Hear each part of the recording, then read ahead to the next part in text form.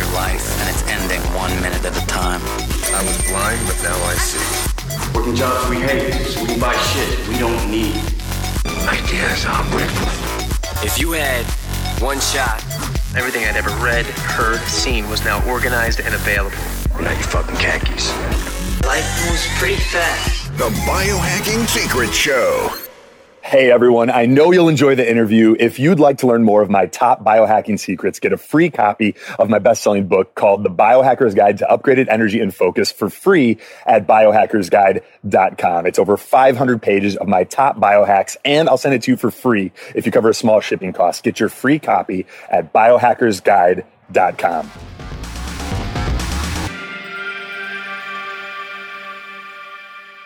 All right, Jimmy Moore, welcome to the Biohacking Secret Show podcast. What's up, man? Not too much. I'm excited to chat with you. Yeah, man, this is going to be a lot of fun. I love being on other people's podcasts. It's so funny. Podcasters love podcasting with other podcasters because, number one, you got the good equipment and you kind of have something to say pretty much all the time. So. Yep. I love it. And we were just nerding out on about microphones before. You were drooling over my microphone. Yes. I have to wipe the saliva off of it now. So there are no euphemisms at play. We were actually nerding out about microphones for anyone scratching their head right now. Jimmy, you are you're one of the originators in this game. One of the first podcasters. You've been doing this for a long time. Trying to say I'm old? No. Yeah, you're an innovator, and I'm curious what got you into this? Into the podcasting realm or into the health community? Into the health community first, and then what made you want to take it to on a larger scale? Yeah, so I used to be 400 plus pounds and on 3 prescription medications for high cholesterol, high blood pressure, respiratory issues, morbidly obese, just didn't care about what I put in my mouth. And, you know, I had always tried the traditional ways to lose weight because that's what our culture obsesses about. What's your weight? How can you lose weight? You know, the next great diet pill to help you lose weight. And I tried all of those things. And unfortunately, what I found was in the pursuit of weight loss, I forgot about health gain. And so finally, I found a nutritional plan that not only helped me lose weight, but actually gain my health and more importantly, gain back control of what I put in my mouth, because all of the low-fat diets that were out there always left me wanting more. Literally, I was hungry all the time. I was craving all the time, couldn't figure out why, what was wrong with me. And so it wasn't until I found the Atkins diet originally, which is a low-carb diet with unlimited fat and protein, and then later adding in ketogenic principles, which is all the rage nowadays. But I was way ahead of the curve on the ketogenic, where you moderate the protein and eat more fat, that I really got the full effects of that health gain that I've been desiring. Very cool. So that's how I got into the health industry. How did I get into podcasting? What a great question, Anthony. So I started after I lost a pretty significant amount of weight in 2004, 180 pounds. And so that got the attention of a lot of people and they wanted to know my story. So I started blogging in April of 2005. Yes, they had blogs all the way back then. And not many people in the health realm were blogging. So I started blogging and was just kind of journaling my story. And 2006, this guy says, hey, if you talk half as good as you write, you need to be a podcaster. Now, 2006, that's pre-iPhone. So nobody knew what podcasts were at the point. So I said, no, I don't know how to interview people. I don't know how to talk behind a microphone. I don't know how to do this. He said, don't worry, I'll be your producer. You just do your thing. So I remember like the first 50 episodes of the Livin' La Vida Low Carb show was just me kind of doing rants. I took blog posts and then dramatized it. And so then I started getting into the interviews because I was attending some obesity conferences and they're, hey, you need to interview such and such doctor. And I'm like, I don't know how to do that. And so the good news is I was in podcasting when nobody was listening. So while nobody was listening, I got pretty good at it so that by the time people did start listening and now they've got this little portable device that lets them listen on demand, I got pretty good at it, and now people still listen. And it's now the longest running health podcast on the internet, the Living La Vida Low Carb Show. And now I have 4 or 5 other podcasts that I've done. Wow. Congratulations. Thank you, man. That's real cool. So there's a lot. All right. There's a lot here with your journey, with the pursuit of podcasting. How many episodes did you do when no one was listening, if you had to estimate? Well, some people were listening, but I guess the big jump happened somewhere around 2010, 2011, in that area. That's when I noticed that we had this huge jump. And I think that was about the time the iPhone had progressed to maybe like the 3, maybe 4, and then they'd gotten really sophisticated in kind of separating podcasts from iTunes. And so that's when it really took off for me. But I had always kind of been in that top, 15, 20 of podcasts with the Living La Vida Low Carb Show. I'm now in the 20s, which I consider pretty good with all the competition that's out there now. Oh, yeah. That podcast still does very, very well. I'm kind of the dinosaur in here, but people can rely on my show because it's been around so long and I ain't changed the format any. You still, what you see is what you get. That's great. And what, like, when you were starting out, that's 4 years is a good chunk of time. What kept you going? I was learning still. And I think anybody that's going to podcast, if you're not learning in the midst of this, if you're just trying to impart your knowledge, or if you're just trying to kind of go through the motions, for me, and it wasn't just one episode a week either. At one point, I had such high demand from the listeners wanting to hear more often and from guests wanting to be on the show. I currently have a waiting list of over 500 people that want to be a guest on my show. I have nowhere to put them. And I was doing upwards of 3 episodes a week by year 3. And so, yeah, you can do the math. I mean, it's going to take a little while to catch up. But that's a good thing, I think. And it's a good thing that we have more podcasters like yourself out there who are interviewing people that, quite frankly, I just can't get to them. And so, it's just been a progressive thing where I just keep doing my thing, man. And I stay passionate. I think that's what dooms so many people. I've been in this so long now. I've seen people get white hot, on fire, all the gusto in the world, and then suddenly they fall off the face of the planet. Well, what happened? They burned themselves out. And I've worked out a way not to do that. I have periodic breaks that I take, and I just keep that fire alive. And I tell people the moment this stops being fun for me is the moment I'll quit. But I'm not quitting anytime soon. Very cool. And what have you found? I mean, did you discover this the hard way, where you burned yourself out and then said, I'm trying to do too much. I need to find an ebb and flow that is more sustainable? It's funny. I have always been an overachiever. I was that guy. And so I know I have never gotten burned out. Now, there are moments when I'm like, okay, I need a break. And I've learned it's okay. There was a few years there where I didn't feel like I had permission to be off any weeks at all. And I got over that pretty quick when I started writing books, and I had a major publisher wanted me to write books for them. And I got like guest hosts to come in, and I handed over the keys to my baby for that, for those weeks while I was writing the books. And sometimes I'll air older episodes. When you have 1,300 episodes, you can air classic episodes. And so I'll do that. And I'll also air some audio from various conferences to help fill in. In fact, as of the recording of this, I'm currently airing lectures from the Low Carb Cruise that we do every year. And so that gives me a little bit of a break. And so I don't have to work as hard. I can do other people's podcasts like this one. And it's a nice balance. And I think you have to find, if you're a podcaster, you have to find what that balance is for you.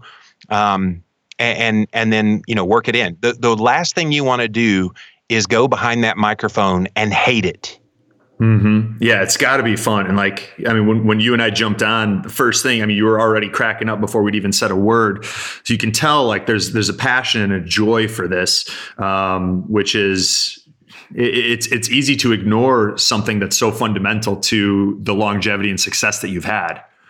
Well, and that's the thing. I think if you're going to get into this, don't do it because you think you're going to make a lot of money. That's the wrong reason. I didn't make a lot of money from podcasting, so don't do it for that reason. Don't do it because you think it's going to give you some fame. It will, but that's not a good reason to do it. Do it because you want to learn. And here's the secret to my success, Anthony. You want to hear it? Mm-hmm. So the secret is I podcast and I interview people because I want to benefit. That's it. I'm not doing it for Joe Schmo that's listening from Tacoma, Washington. I'm not doing it for Lisa X in Washington, D.C. I'm doing it for Jimmy Moore in Spartanburg, South Carolina, and I learn things from it. I ask the questions that I want to know about. And oh yeah, by the way, if you get to eavesdrop in on that conversation and learn something yourself, great. But I do it for me. And if I keep that attitude about it, it's always for the betterment of me, then the audience benefits from it.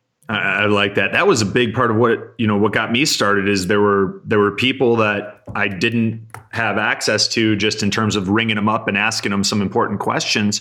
Yep. And the podcast was an avenue that allowed me to do that.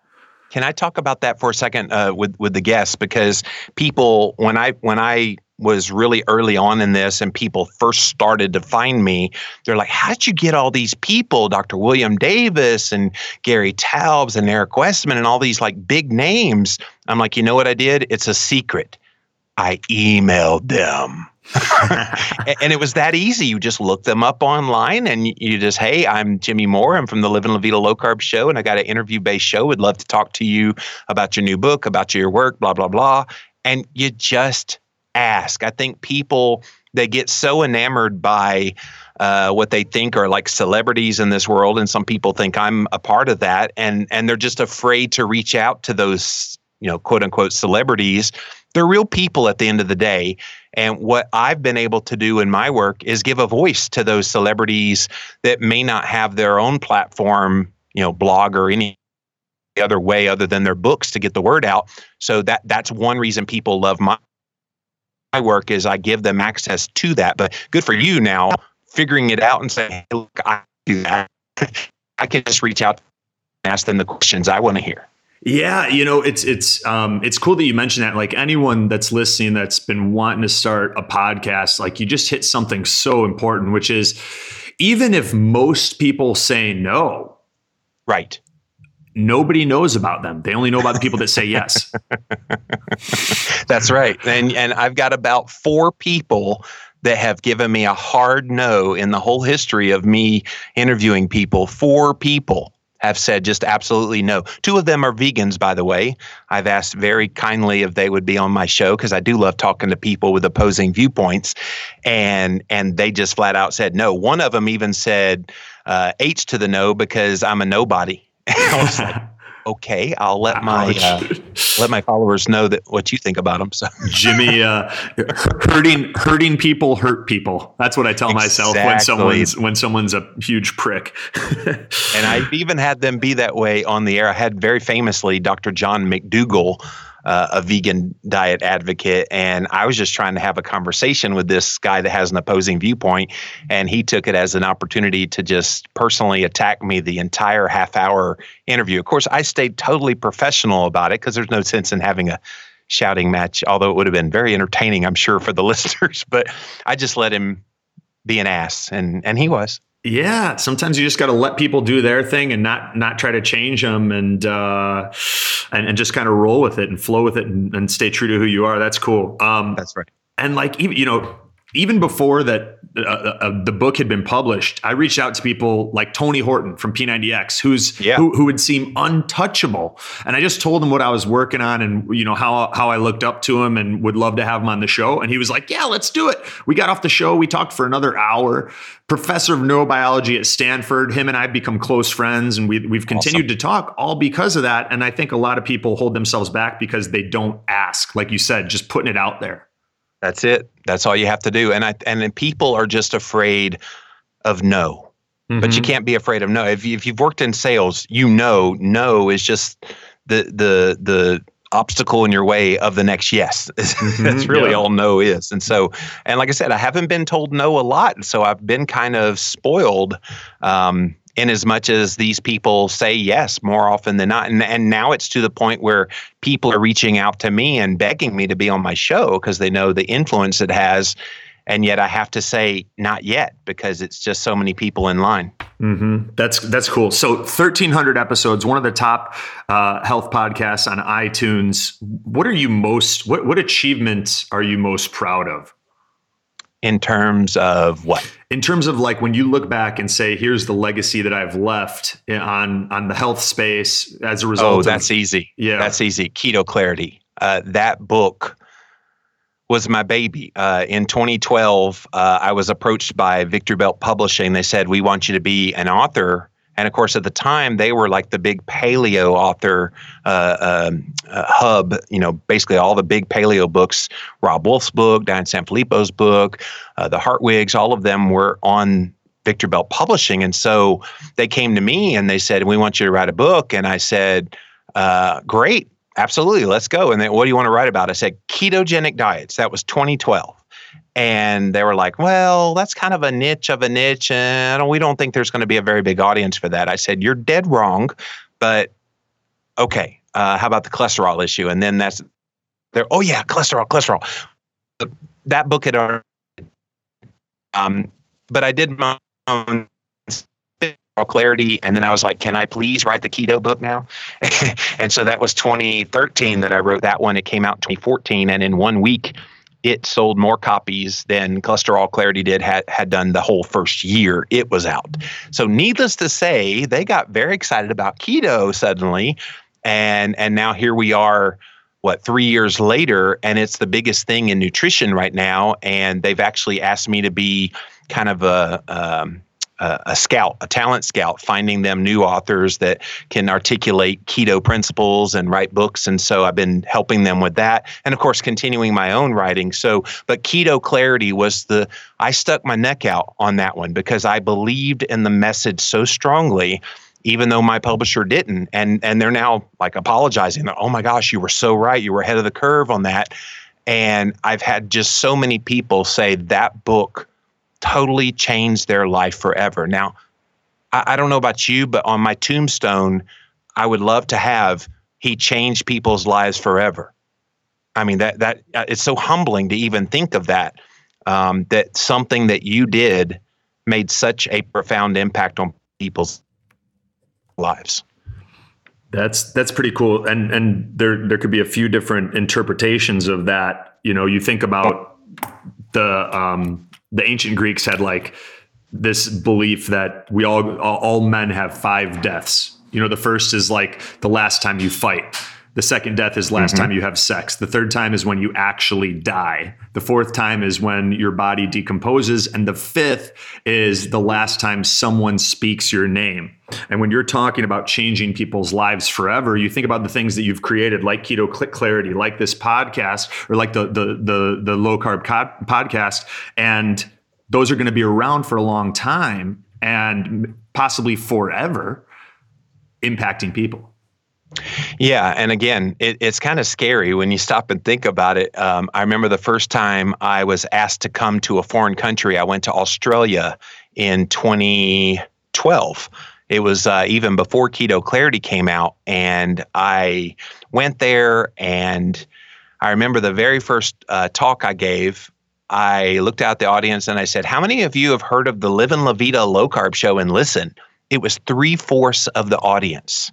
Now, I knew people listened, but when you see halfway around the world, that many people raising their hands saying your work is being listened to, I was kind of scared at the point because I was like, oh my gosh, I had no idea just how far reaching this was. And there's people that hear my voice and I'll never meet them, but they'll forever be grateful. And they've even, written me emails. Oh my gosh, I will always be indebted to you for the information that you provided. That's serious stuff, man. I mean, I never imagined growing up that I'd ever have that kind of an impact on real people. It's cool. And how was your book deal impacted by the fact that you had an audience? Yeah, that was it. That was the whole reason. By the time Victory Belt came to me, I was over 700 episodes in 2012 when they approached me, and they're like, "We love your platform. We think you're going places. Can we give you a boost and give you a book deal?" And I was like, "Yeah." So absolutely. And I would tell people, if you're interested in getting a book, you can't just act like the publisher's going to do everything. They do, at the end of the day, let's just be honest, they don't do much. They basically get the book made and get it available in various places, depending on who the publisher is. My publisher's really good with distribution, getting in Barnes & Noble, Books A Million, of course, Amazon, and other specialty stores all around the world. But a lot of them, you're just on Amazon, and it's available to order from all those other bookstores. They wanted my platform. Now, they told me that if you didn't have this podcast, I would have to have 50,000 Instagram followers and 100,000 Facebook followers and 50,000 Twitter and so they were looking for social media presence because this is kind of the dirty little secret of book writing. People think, "Oh, I write a book and it's going to be the best book." But if nobody knows who you are or has heard of you or you have a way to get the word out, it ain't going to get published, at least not with a major publisher. You can self-publish and get the word out. And that's how I got also attention as well, was I self-published in 2009 through CreateSpace. That's Amazon's really good POD, print on demand company. And I sold 10,000 copies of that book in 2009, 2010. So that got their attention as well. Very cool. And did you use that as an opportunity to, the first time you were approached, did you negotiate in advance, or did you say, "This is the first time I've been approached, I'm going to do the book, and then if I want to go down that road, I'll decide later on"? Yeah, that's a great question. Let me back up in the story a little bit, because just 2 years prior, or maybe even 1 year, one and a half years prior to Victory Belt coming, I was thinking, hey, I got a great platform here. I got an audience. Why don't I go to one of the big health publishers? And at the time, Rodale was the big one. And so I went to Rodale and gave them a proposal for a book. I said, hey, and here's the thing, Rodale had come to me to have me interview all of their authors on the Living La Vida Low Carb show. And so I'm thinking, okay, after about the 12th time I interviewed one of their authors, I thought, okay, maybe they think my platform's pretty good. They keep coming to me to interview their authors. So I sent them a book proposal and I said, I'd love to write a book for you. And their response back to me, it haunts me today, but I kind of want to push it in their face now because I've been successful. They were like, why would we do that? And I went, what? They basically dismissed me as an author. And I was like, okay, this ain't cool. Ooh, that's a loud noise in the background. Sorry about that. That's our little 5-pound Maltipoo who has a tendency to misbehave. She's dressed as a pumpkin at the moment. Well, if you dressed me as a pumpkin, I think I'd scream too. So, but that disrespect kind of fueled me. And so when I went to Victory Belt, I was a first-time author with a major publisher. And here's a little inside track on the publishing world. People think, oh, you need to get an advance. And of course, generally you ask for an advance when you have an agent. I've never hired a book agent at all. And that shocks people because they're like, wow, you've had 3 international best-selling books. How did you not have an agent? I'm like, I didn't want to pay the agent. That's why. And so I negotiated the deal directly with the publisher, and I've been able to keep that. Agents will take 25% of everything you do. And so they want that advance because they want to get paid early, not late. Now, if you're willing to wait, like, for example, all of the sales that I have from January through June, I get paid in October. And then everything from July to December, I get paid in April. So if you come out with a book in August, you won't get a check until April. And that's okay. I mean, if you're able to survive until you get the check. And so I think sometimes people, they jump into a relationship with a book agent. Oh, we need to get an advance. Well, they want the advance because they want money sooner than later. But you can do it on your own. And I'm certainly willing to talk to anybody that wants to get further into that. Feel free to reach out to me because I'm happy to wax eloquently about the savages and ravages of book publishers and how horrible some of them are and how really benevolent other ones are. You just have to kind of pick and choose the right ones. Yeah, this is great advice. So did you, I'm noticing a theme here. You seem to be the type of person that's able to delay gratification. You have to. You have to. In this business, you have to. And I'll even underscore that even more. When I first started podcasting, like I said, you can't go into it trying to make money. I made no money at all for 2 years when I first started podcasting. Now, you can start a podcast now and throw some ads up and probably get some money, but it's because people like me paved the way for it all those years. I just couldn't get sponsors back then, whereas you can now.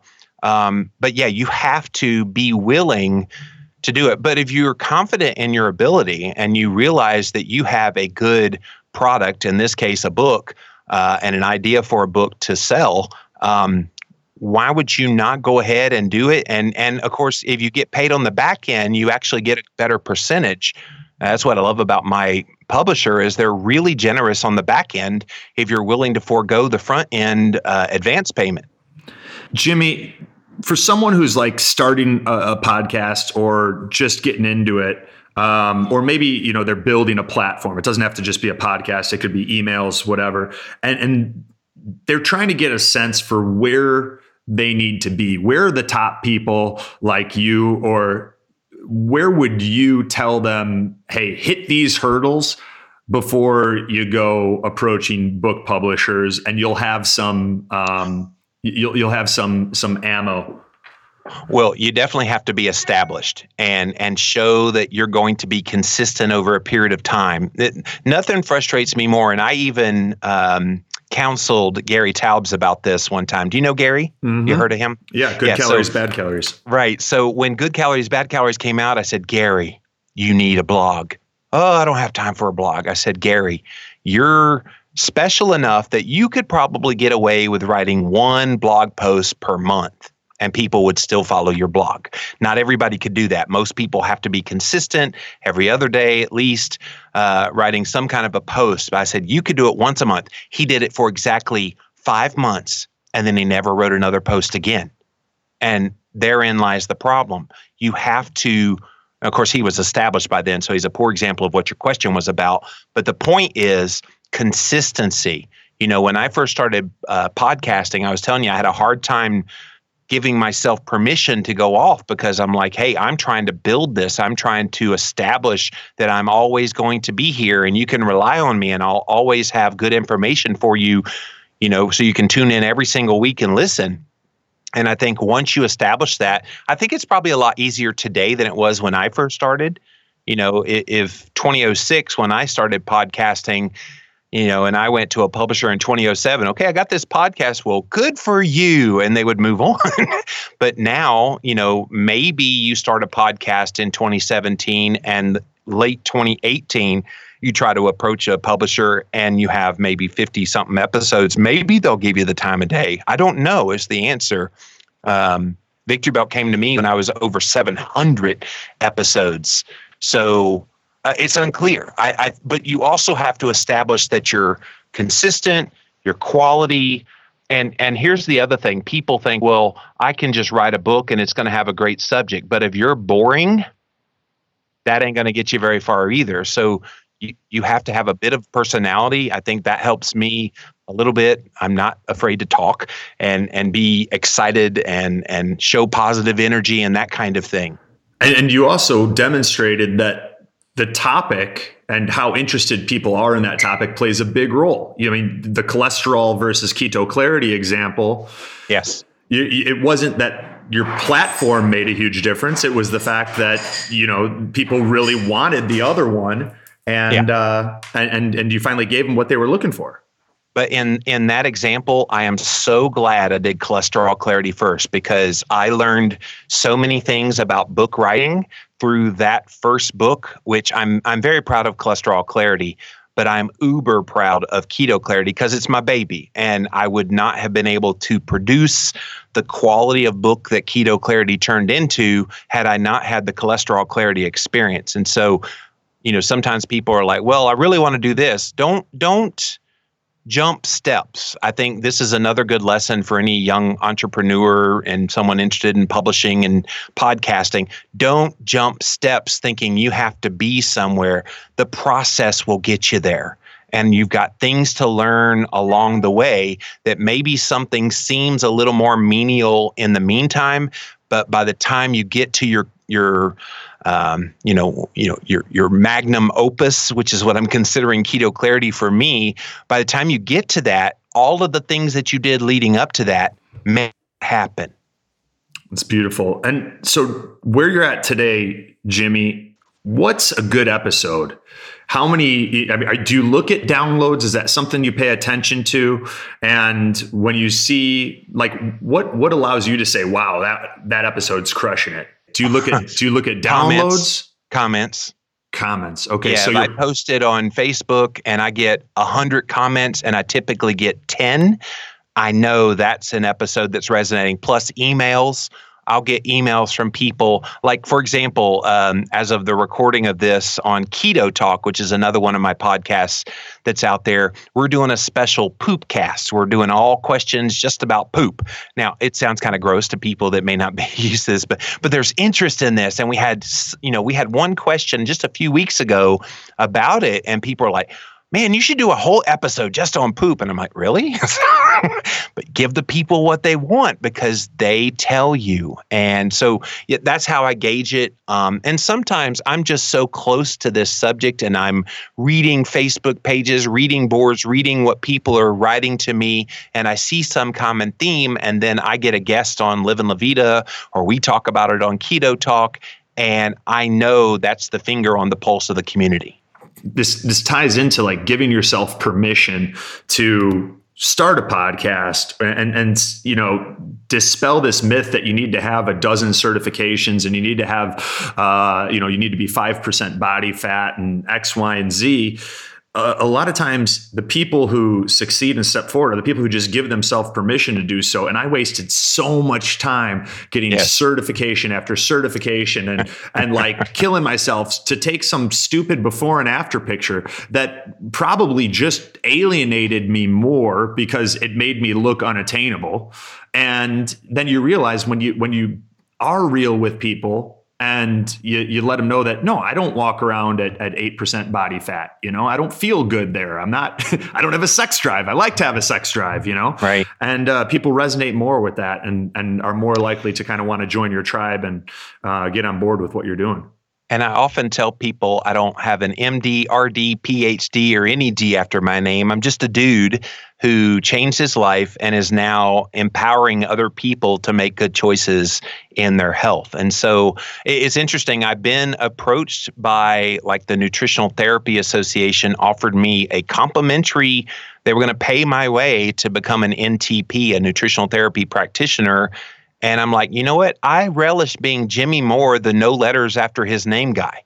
I do have a master's degree, so I do have letters after my name, but don't tell anybody. That I do it by design in the health world, not having letters. Now, I feel like I have about 10 honorary PhDs with all the knowledge I've gained from the people I've interviewed, but I like being average Joe Jimmy Moore that's educated himself to show other people you don't need all of that formal education to understand this and be wise in all this. Jimmy, what percentage of weight loss would you say is mindset? I think it's everything. I think you have to get your mind right in order to lose weight. And I would even extend it not just to weight loss, but to those health gains we talked about. I could very easily go back to eating whole boxes of Little Debbie snack cakes again. I could go back easily to drinking 16 cans of Coca-Cola a day if I didn't, in my mind, say those are unhealthy, they're rat poison for me, and if I consume them, I'll become extremely diseased. But see, I have that in me. There's a lot there in that something you're predisposed to does not equal your disposition, right? A lot of us may be predisposed to consuming large amounts of alcohol, or we may be predisposed to overeating. You know, I'm one of those people, but that doesn't mean that's who you are. And that's predisposed doesn't mean inevitable. Awesome. Last question for the people that maybe still have a good amount of weight that they want to lose. This has been a cool show, by the way. I don't usually get to talk like business stuff, so thank you for all those questions. This is fun. I mean, you know, like I'm doing the podcast because I love it, right? First and foremost. So it's exciting to be able to talk to someone like you who's started for the same reasons and then been able to continue growing it and implementing some of the things that I would like to integrate down the line on the business side, sponsorships. They're coming, man. They're coming. Get ready. So Jimmy, when someone wants to, you know, or needs to lose some weight and improve their health, how does their mindset need to shift? What was the biggest shift for you that made a huge difference? I think the biggest thing that people need to understand when you go on some kind of a diet change, health change, something in your lifestyle change is don't make it all about one thing. I think our culture, you know, due to shows like The Biggest Loser and Extreme Weight Loss and just kind of all the connotations of obesity, you know, we see all these statistics about obesity is worse than it's ever been. And I think we've got our eye on the wrong thing. I think we need to get to the underlying reason why we're obese, not dealing with the weight. People put all of their eggs in the basket of what do I weigh? And that means everything about my health. So the thing that helped me the most, and I think will help your audience listening to this right now, if they're interested in weight loss, is don't think about weight loss. Don't. Look at things like blood sugar and controlling that and eating in such a way as to keep your inflammation levels down. There's very easy ways to bring inflammation down, bring blood sugar and insulin levels down. And if you get that underlying health under control, oh yeah, by the way, there's a nice little side effect called weight loss. But I think we've got it backwards, Anthony. We want to look at weight loss as the way to health. And I say we need to look at health as the way to weight loss.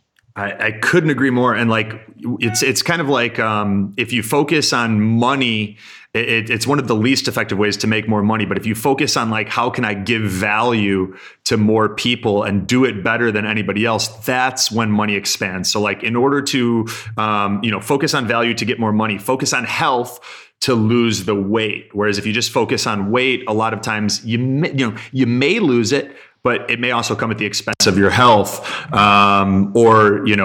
It's definitely a longer road than focusing on health first. Absolutely.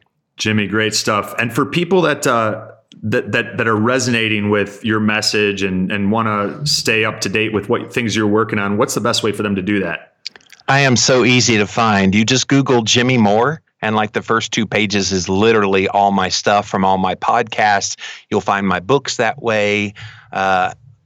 All of my books are on Audible audiobook as well. If you're a listener and you didn't get nauseated from my voice here today, the last 40 minutes, you can listen to Moment of Clarity quote, Dr. David Perlmutter. So that was fun. And yeah, just out there, livinlavita.lowcarb.com is the home station, so to speak, for all those things as well.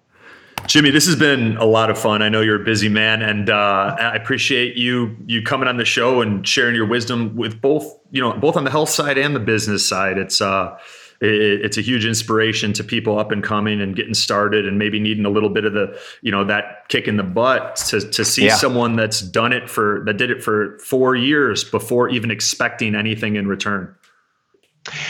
Yeah, it was humbling. And thank you so much, dude. You're a good podcaster. I love it when you kind of have this conversation style. There's too many podcasters out there. They're so robotic with the questions they want to ask, and I've got to get to my next question. And I'm like, no, you just need to talk. What happened to just talking to people? So thank you. Thank you, brother. I appreciate your time, and we'll talk soon. All right, bud.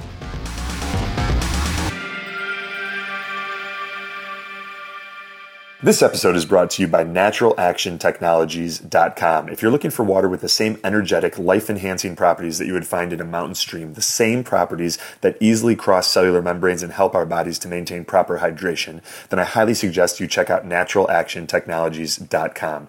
Their portable is my go-to unit for creating structured water on the go. It neutralizes toxins in the water by changing the molecular structure, leveraging an advanced understanding of the vortex phenomenon. This pure water gives me increased energy, greater hydration, it detoxifies pollutants, and it improves illness immunity. I also use the structured shower head. Since using the shower head, I've noticed major improvements in both my skin and my hair. The shower head also eliminates itchy skin from chlorinated water and gets rid of hard water buildup that can accumulate. You can learn more about the portable and the shower head and other natural water products at naturalactiontechnologies.com. That's naturalactiontechnologies.com.